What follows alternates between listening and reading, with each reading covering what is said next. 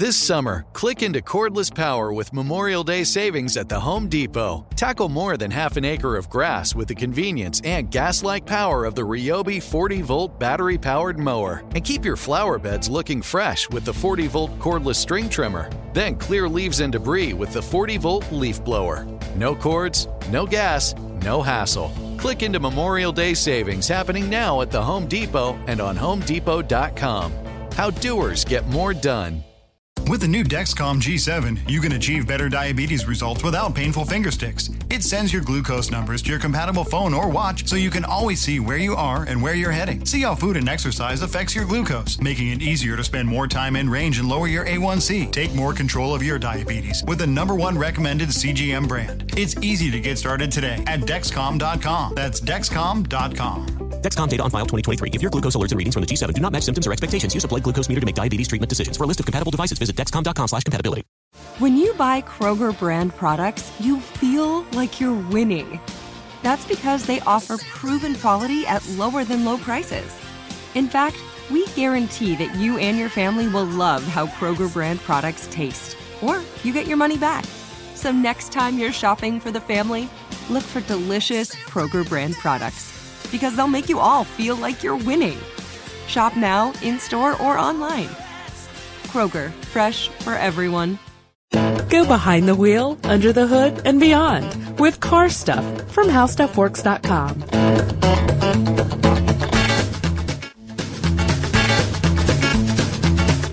Hey, welcome to Car Stuff. I'm Scott. And I am Ben, and today we are still hosting Car Stuff, don't worry. We're going to talk about hazardous materials, or hazmats. Correct, Amundo. Yes. Now, it's okay to be correct. That's not in itself hazardous. But we came up with this idea rather because we have those moments, everybody has those moments where you're driving and you see that very distinctive diamond-shaped sign.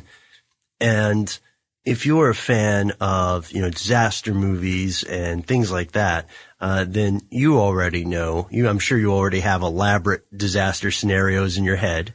Oh yeah, sure. The liquid nitrogen truck overturns, everybody freezes and breaks into a million pieces. Yeah. And then cue action. That was really good. Yeah, I know. I'm always a little paranoid about that one. Really, for me, it's log trucks. Oh, you know what? But they're not even hazardous. No, yes, they are. My neighbor in Indiana, when I lived in Indiana, my next door neighbor's mother was killed by a log truck. The load shifted on a curvy road, and I think it was in Kentucky or Tennessee. Oh no! And crushed the car that she was in. So they are hazardous in their own way, but not hazardous material, so to speak, like where you have to call in a team of experts to remove said material from the road. Right. That's sorry, man. Yeah, I see your downturned face there. That didn't mean to take it in the wrong direction. Well, you're not making anyone else with an irrational fear of log trucks feel any better. You know what? I'm actually kind of worried about those when I see them as well, mainly because of that story, but they look so precariously placed on there. Right. I we know that the people driving those and the people loading those are professionals. Oh, sure. I'm the same way about round sewer pipes. Those big concrete pipes, but the ones that are round specifically. Because they can roll. I know that they're easy to roll off of there, so, just a worry I have. So to add to some of your fears, no, I'm kidding. Actually, what we'd like to do with this episode is to sort of explain what hazardous materials are, how they're transported, just a little look at the substances behind those diamond signs. Yeah, and they mean something. There's something very specific. There's a system in place, I guess, that everybody adheres to, so that that diamond that you see, it's the same for every company, but they have to adjust it according to the load that they carry. And do you want to kind of go over this the system that they use, or how do you want to break into this, Ben? Sure, why don't you do the system? Well, let's start with a definition of hazardous materials. Sure, go right ahead.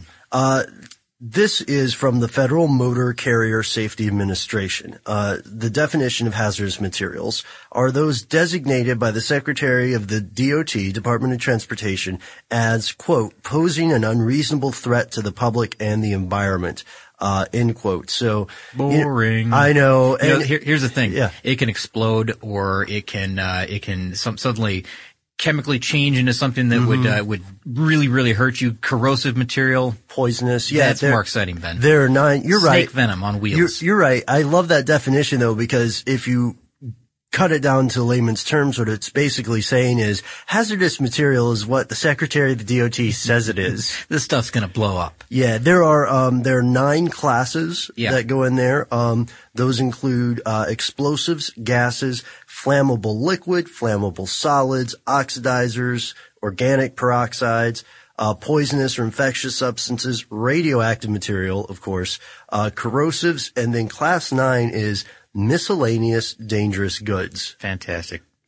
So why don't we go ahead and talk about maybe the colors or the sign itself, because the diamond that we're talking about is on the back of trucks, is on the side. It's well marked on most vehicles. Well, it has to be well marked on every vehicle that carries hazardous materials, or it should be anyways, if they're adhering to the DOT standards. There's a red square, I guess, or diamond, another diamond. These are diamonds within diamonds, I guess. Yes. 4 diamonds within the big diamond. There's red at the top, blue on the left, yellow on the right, and then a white one at the bottom. And the blue one means the health hazard of the material that's being carried, either 0 through 4, rather. 4 being deadly, 3 is extreme danger, 2 is hazardous, 1 is slightly hazardous, and 0 is normal material, which I don't know what that means. Normal is always a weird word to use. Yeah. I don't know, normal material, but 0. Then the red one is fire hazard, or the flash point of the material being carried, and that goes from, again, 0 to 4. Number 4 is below 73 degrees Fahrenheit, which, that's a little scary. Yeah, that's incredibly, keep that really flammable. Cool. Yeah, exactly. And, number 3, below 100 degrees Fahrenheit, 2, below 200, 1 above 200, and then 0 is will not burn, so 0 is the safest in that case. The yellow diamond is instability of the substance. Now this one, this is really scary. Goes again from 4 to 0. Number 4 may detonate. Number 3, shock and heat may detonate. So that's like what? Nitroglycerin, I guess. Sure. Number 2, violent chemical change. That sounds bad. Number 1, unstable if heated. Not so bad. And then 0 is stable. So again, 0 are the ones you want to see on this truck in front of you, I guess. Right. Then the white one is what? Specific hazard. And it goes from, these have letters to designate what they are, or a symbol for radiation hazard. Right. It can be an oxidizer, acid, alkali, corrosive, or some, a mark that tells you don't put any water on this. So if there's a fire on the truck, don't throw any water on top of this thing. What would that be, like magnesium maybe? Something like that? Maybe something like that. Use any chemical that would basically require you in a disaster to use a different sort of flame suppressant. Sure, yeah, like they do at airport runways and things, that they foam things down instead of just spraying water directly on the fire. Could be like a grease fire, something like that. Where that only makes matters worse. And then on those signs or those little placards there are 4 digits. And these 4-digit numbers, these will be on the sides of the trucks and the cars, like rail cars, railway cars. This is another kind of sign. They refer to specific chemicals or group of chemicals that are actually assigned by the United Nations or the U.S. Department of Transportation, to describe these chemicals or what classification these fit into. There are too many really for us to go into in too much depth, not debt. Freudian slip there. What are you thinking about? I'm student loans. Think of the bills. Yeah. But you can check the, Department of Transportation's emergency response guidebook to figure out what each of those individual numbers means. Okay, very good. So, what all these do is they help emergency vehicles or first responders, or just even people that need to know this type of thing, like the people patrolling the highway, to make sure that the correct materials are being hauled on the roads, because there are certain roads that restrict flammable or explosive cargo. They have bypasses for those vehicles. I'm sure that anything with the radiation risk has special designations of what roads they can and cannot travel, maybe even times of day that they can travel. I've heard of this before in the past that, yeah, I can see that. You know, they shoot for times when there's very little traffic on the road. Don't take your depleted uranium through the Boston rush hour. That's right. Yeah, they may designate, sure, you can do it, but do it at 3 a.m. You know, something like that. I don't know if it's even possible, but you know, there are certain rules in place to make sure that, you know, the drivers adhere to that or the companies adhere to that. And oh, that's right. Go ahead. Okay. Well, there are the laws that we've looked at here are designed to, let's see, what's the best way to say this? Well, let's go with what our buddies at the Fed level say.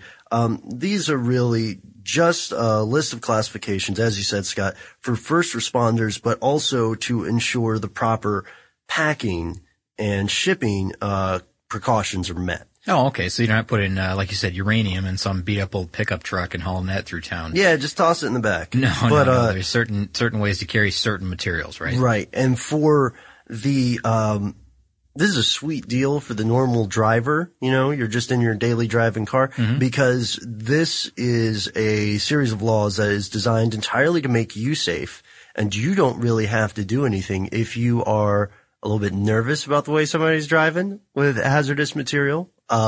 Then really you can get out of the way, but thanks to this law, you'll know what they have. And learning to read these signs is relatively simple. But let's talk about who has to do the work dictated in these laws.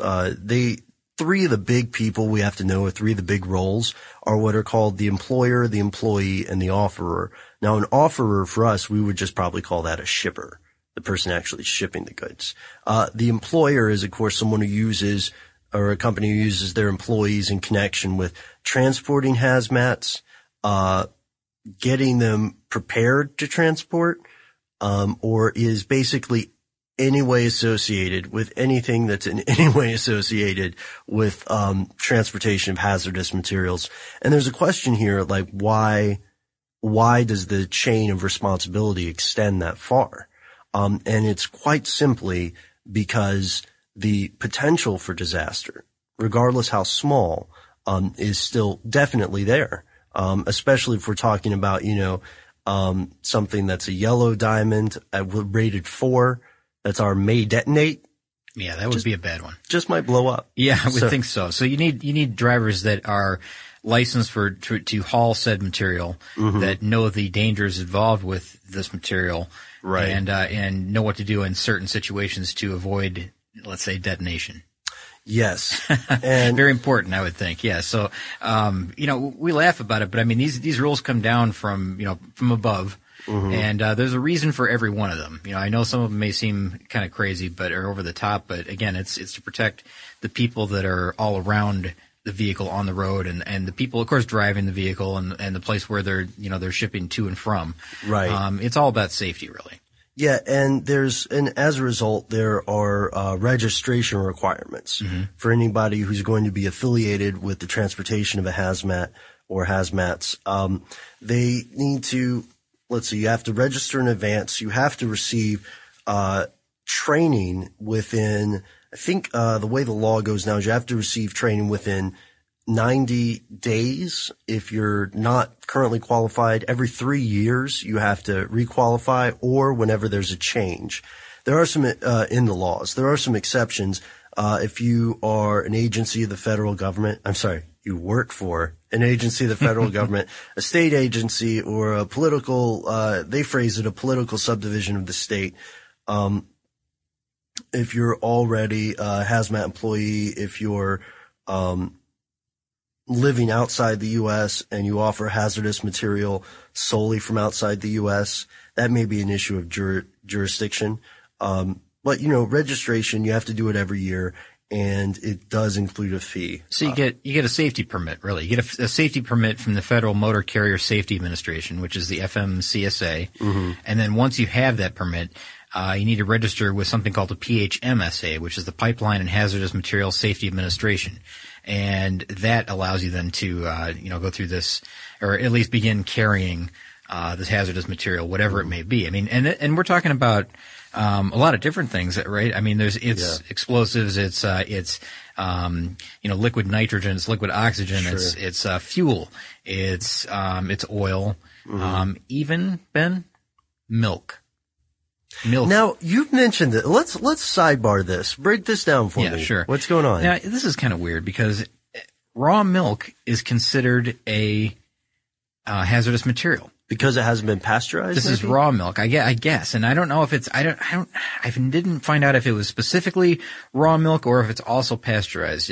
Because what it has to do with it is the way that the EPA and the Department of Transportation want to classify milk, as oil. There's oil in the milk. But what it comes from is it's fats and oils of animal origin is how the EPA and the DOT see it, right? Yeah. So milk having oil is, and I'm not a chemist or anything, but of course. All right. But apparently there's oil in there, and that is so if you have a large scale spill, let's say on a highway, the danger is of course bacteria. You need to find a way to wash this down. It's not just a matter of diluting it. Right. Because of these oils, I guess they have to contain the spill and remove the material.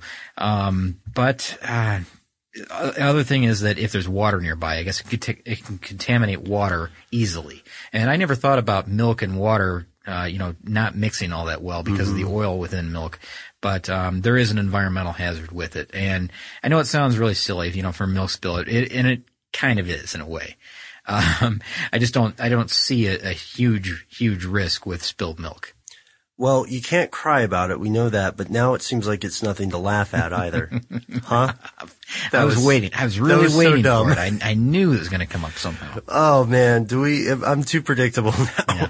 But, that's a really interesting case because you mentioned this to me before, we went on the air, and it's baffling, but it is, again, it's sort of an illustration of a better safe than sorry situation. Sure. And a lot of times the reason for transporting these materials, now they could be used in manufacturing. They could be taking, a material from one location to another. It could be from the source to the place where it's going to be used in production of some kind. Right. Or it could be waste.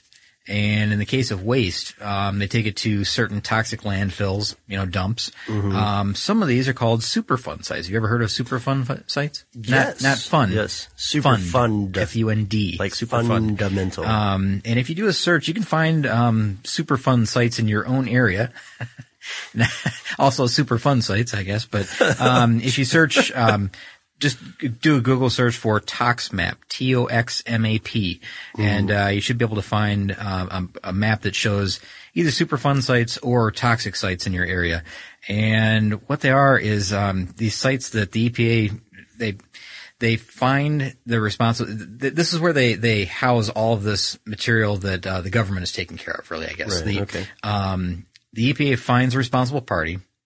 And this is what a Superfund is, really. Yeah. The EPA is responsible to find the responsible party for the spill or the mess that has to be cleaned up. And if they can, they make the person pay for the cleanup and where the material goes to, whatever the costs are associated with that. Right. If they can't find the responsible party, or if the party doesn't exist, they do, of course, but if it's a natural disaster or something like that, the EPA pays to clean it up using a special fund, which, they have designated as the Superfund.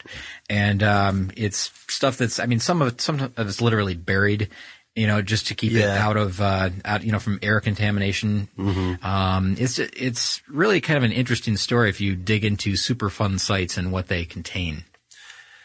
Which is, frankly, a disturbing amount of waste. It is an awful disturbing amount of waste. Read the Radioactive Boy Scout if you want to get an idea of what may be contained at a Superfund site. That's there's a shed buried in some desert somewhere, thanks to that. But it's an interesting story, and it'll give you an idea of what they may take care of and how they clean up. And let's also, just to catch folks up about the Radioactive Boy Scout, this is, correct me if I'm wrong, Scott, this is the story of the person who, as a Boy Scout, managed to scrape enough of that glowing material off of watches. Correct, yeah. And with it, he built smoke detectors, chips from smoke detectors, and he built a was it a fusion reactor or a fission reactor? Fission. It had to be fission. Fission reactor in his parents' shed in his backyard. And then he got in trouble, of course. Busted. Yeah. Got busted with it. Riding around with it in his car. But he went back and repeated this a couple times, right? That's right. Yeah. There's some updates to the story, but, the real interesting part of it is the history of it, where it all started in his parents' backyard. So it's called, again, The Radioactive Boy Scout. Just check it out. It's a quick read and, definitely interesting. And Scott, let's tell these folks some things that will hopefully make you feel a little more secure on the road when you're driving around a hazmat vehicle. Sure, as you should. Yeah, the carriers are responsible for several things there. Of course, they need to have their employees have to receive, function specific training. They have to have safety training, and they also have to have what's called security awareness training. Now these, as we said, these are kind of these sorts of training recur every 3 years with the initial training and anytime there's a change in job function. But there's also a great emergency response system set in place where they've got an emergency response telephone number, and it has to be monitored at all times while the waste is being hauled. Oh, I see. So it's continuous monitoring from point to point. To me, that's tremendously reassuring. Yes. It's not like, because can you imagine being stuck in let's just go worst case scenario. There's a radiation hazard. It's gone crazy. You see the overturned tanker, and then you see that little diamond, and you think, oh man, and you call the emergency number, and it goes, thank you. Thank you for your time. Your call is very important to us. Please stay on the line, and someone will be with you. Oh my gosh. Press that would be 1 for health hazard. That would be terribly frustrating, wouldn't it? But, like you're saying, once they know something has gone wrong at that point. And, if I was a driver, I think I would carry my own set of hacksaws, a hammer to break the window out. I would carry, the jaws of life to cut my way out, whatever it took to get away from that vehicle. And you should just, not just you in specific, but we all as drivers, should carry, I'm a big fan of those little hammers that can break, glass window. Are you? Yeah, I think that they have potential to be very useful. Really? Okay, very good. I hope that I'll never be in a situation where I have to break a window to get out. Are you talking about like escaping, well, I guess any case, but maybe like in a lake or something? Sure, like a sinking car, you know, or maybe the door is crushed up and inoperable. You're well prepared, Ben. You know what? I don't know how well prepared I am. I think I could always have more preparation, but no way, man. Are you kidding? I don't want to have to. I don't know if a hammer is necessary for everybody, because I will bust that bad boy out with my elbow. Ah, come on. With my head, if it you know comes what? to it. Try it today. Let's see what happens. No, I gotta have my endorphins going, dude. You'd have a sling the next day, I think. Yeah. Oh yeah. Okay. I got you. If I have my endorphins going. Sure. Yeah, sure. You could lift your car. Yeah. Yeah. We should do a podcast. Tear the door off like Henry Ford. Then I would be my own hazardous material. Yeah, that's right. But that's basically what we want to do with this podcast, right? Is just break down what it is, what those signs mean. Exactly. And I hope you got some understanding of the system, because there is a system in place, this classification system. Mm-hmm. And, you should be reassured that, these things are being monitored and carefully checked. They're not quite as dangerous as you may think they are on the road. And before we head off into the sunset here, I've got a little listener mail if you're interested. I am. Okay, Scott. So Rob writes into us from Georgia, our home state over here, and he says, "Hey guys, as a certifiable gearhead, your podcast is one of my favorites. Your recent episode about driver's education really got my attention because I own a driving school in Georgia." Now, he says that he goes on to say that he has a couple corrections for our description of Joshua's Law as it applies to teen drivers. His school specializes in teaching Joshua Law classes. He said it bugged him a little to hear some misinformation. It's a Georgia-only law. And it went into effect in 2007 as a result of a fatal single vehicle accident of Joshua Brown. So his parents began a teen driving safety advocacy program resulting in Joshua's law. The law requires anybody who wishes to get their Class D driver's license when they're 16 must complete Georgia Department of Driver Services training program. An important distinction is that the program is not mandatory.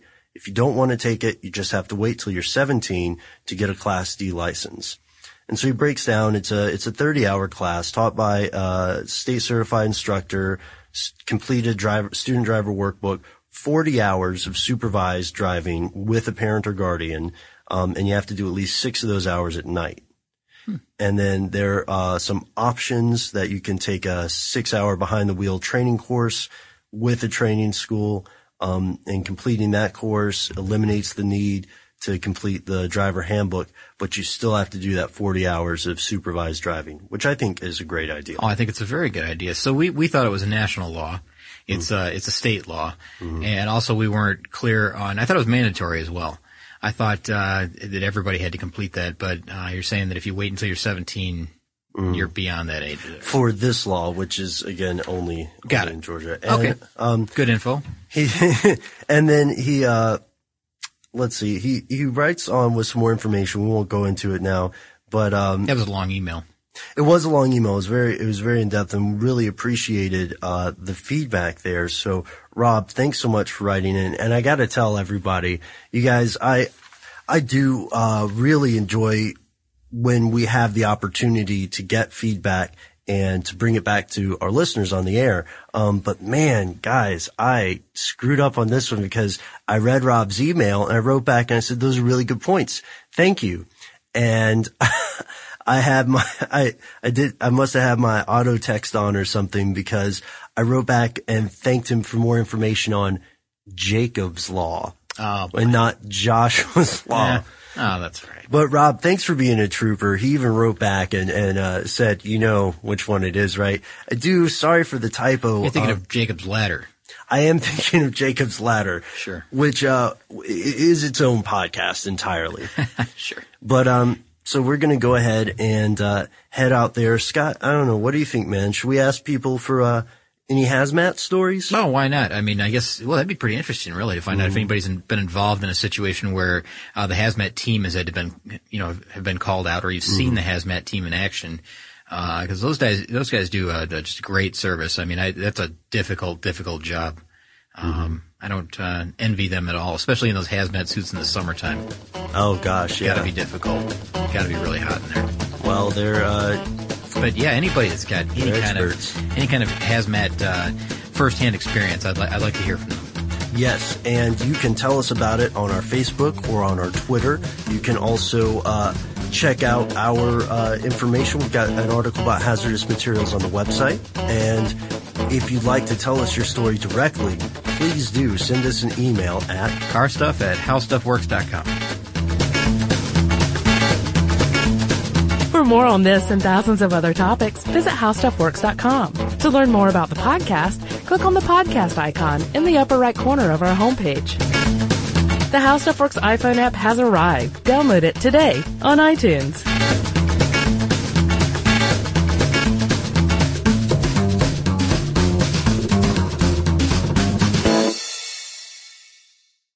With the new Dexcom G7, you can achieve better diabetes results without painful finger sticks. It sends your glucose numbers to your compatible phone or watch, so you can always see where you are and where you're heading. See how food and exercise affects your glucose, making it easier to spend more time in range and lower your A1C. Take control of your diabetes with the #1 recommended CGM brand. It's easy to get started today at Dexcom.com. That's Dexcom.com. Dexcom data on file 2023. If your glucose alerts and readings from the G7 do not match symptoms or expectations, use a blood glucose meter to make diabetes treatment decisions. For a list of compatible devices, visit Dexcom.com/compatibility. Viking, committed to exploring the world in comfort. Journey through the heart of Europe on an elegant Viking longship with thoughtful service, cultural enrichment, and all-inclusive fares. Discover more at Viking.com. This summer, click into cordless power with Memorial Day savings at the Home Depot. Tackle more than half an acre of grass with the convenience and gas-like power of the Ryobi 40-volt battery-powered mower. And keep your flower beds looking fresh with the 40-volt cordless string trimmer. Then clear leaves and debris with the 40-volt leaf blower. No cords, no gas, no hassle. Click into Memorial Day savings happening now at the Home Depot and on HomeDepot.com. How doers get more done.